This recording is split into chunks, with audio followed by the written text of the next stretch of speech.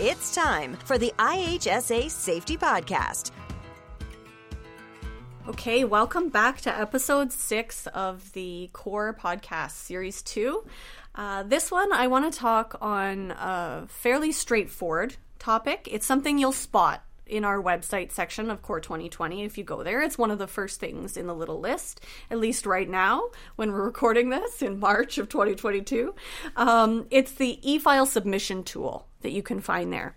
And it's an important tool that you can use. It's a little different than, say, the COR standard or the COR audit tool that form sort of a fundamental resource to tell you how to do the audit.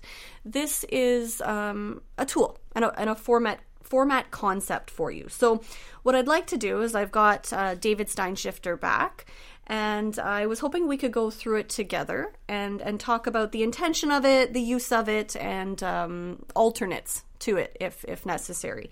So I've got David Steinschifter. Do you want to tell everybody your role briefly? Sure. Thanks, Martin. David Steinschifter. I'm Manager of Strategic Programs, responsible for COR here at IHSA. I started with IHSA back in 2012. I've had a few different roles, safety groups, did some QA, and I was COR at the beginning and came back towards it around 2017.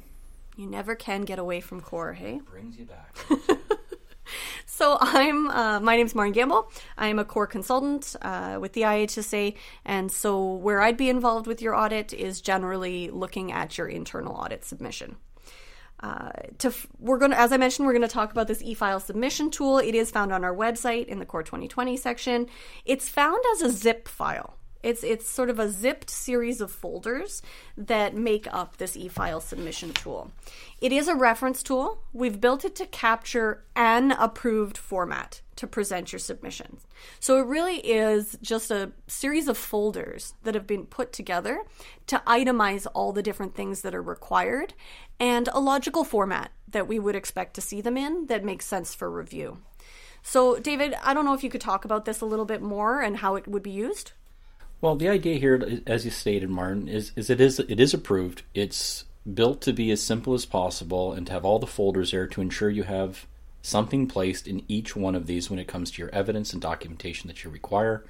The tool is built in an Excel itself, and it helps us on the pre-assessment when you're submitting your folder. It can help you to ensure as you go through the folders and make sure there's something there as there should be with your documentation and evidence. And it also allows us, when we receive it and we do a quick review through before we pass it on to one of the consultants for a more in-depth review, we can make sure that everything's there.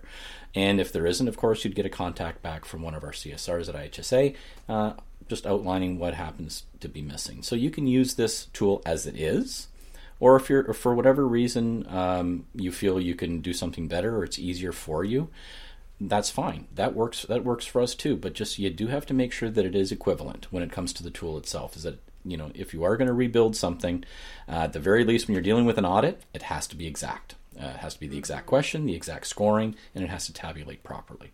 So that's just one of the things that we want to caution on if you are going to do something else for yourself. Perfect. And so we mentioned there quickly that the CSRs might be reaching out. Just for those who might not be familiar, that's our customer service representatives team. And we have some that are specially trained in doing the pre-assessments. The other thing I want to note is definitely when you're listening to this, if you haven't done the audit yet, you might be thinking, oh, why would I ever recreate it? Just one thing that I've seen come up on semi-rare occasion is that, it's just due to technology and challenges. People will look at it and they like the format, but they're having trouble manipulating it when they're actually filling the folders. In that case, feel free to just replicate it on your own device. Like David said, something exact to match the audit is going to be important, but you don't have to use our folders. They're just normal folders. There's nothing special about them, except the fact that we've pre-approved it and set it up for you. Yeah, very good point. And just so when like define that, I think Maren has mentioned it already. IHSA.ca, you go under the COR. I'll pick on COR 2020. When you pick on that, you'll see it'll say COR 2020 submission e-file. In that file itself, you will also find the tools for observation and interview. Oh, yeah. So those are specific documents. If you wanted to pull them out of the tool itself, just to have it very specific, some people do like to have those. So that's there as well. So based on this conversation, I think that I really just want to reiterate to anyone to remember that no matter what you use in terms of your submission format, that you are sending it to core at ihsa.ca, and it's going to be sent via some sort of online data transfer. This is based on your preference, what your organization has available.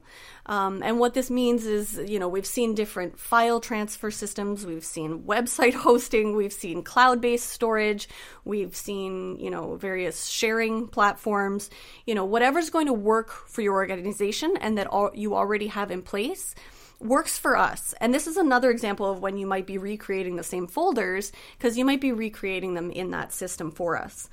What we are getting away from is anything that needs to be physically moved through time and space, like a USB storage device, something like paper copies.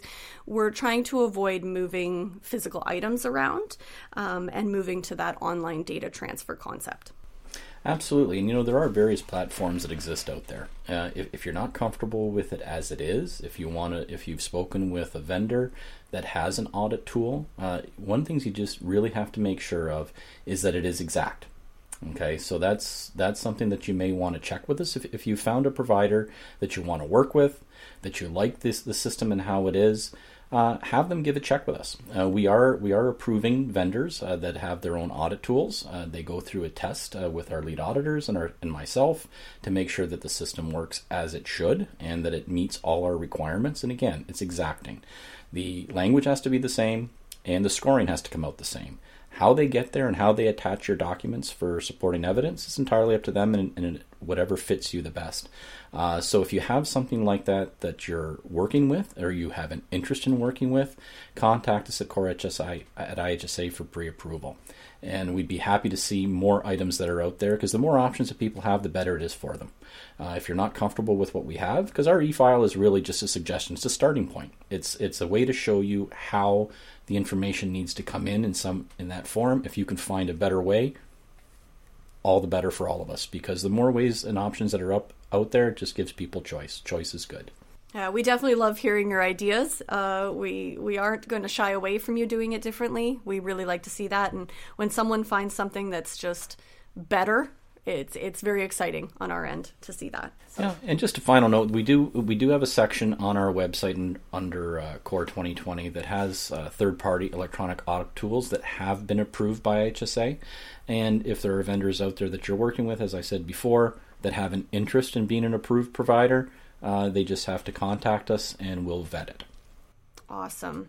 And I think at this point, in terms of our podcast conversations that David, you and I have had, and we've had some other people involved as well, I think we've actually, in these first 6 episodes, hit on those biggest fundamental items that we wanted to talk about with everyone during this podcast series. So I think this officially marks the last one that is going to go through website resources. And so a big thank you to you for going through these with me and for everybody who listened to them.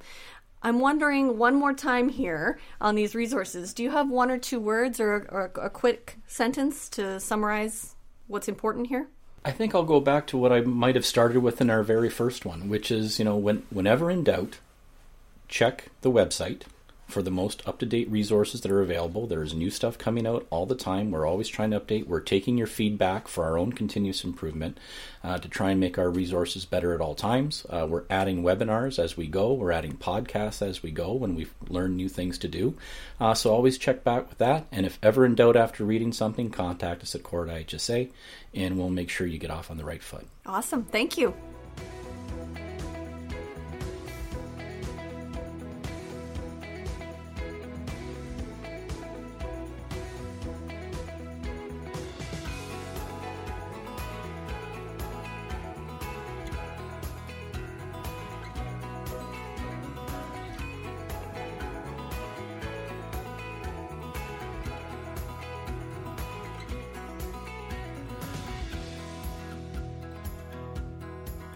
the IHSA Safety Podcast. For more episodes, tips, and all things safety, go to ihsasafetypodcast.ca. Thanks for listening.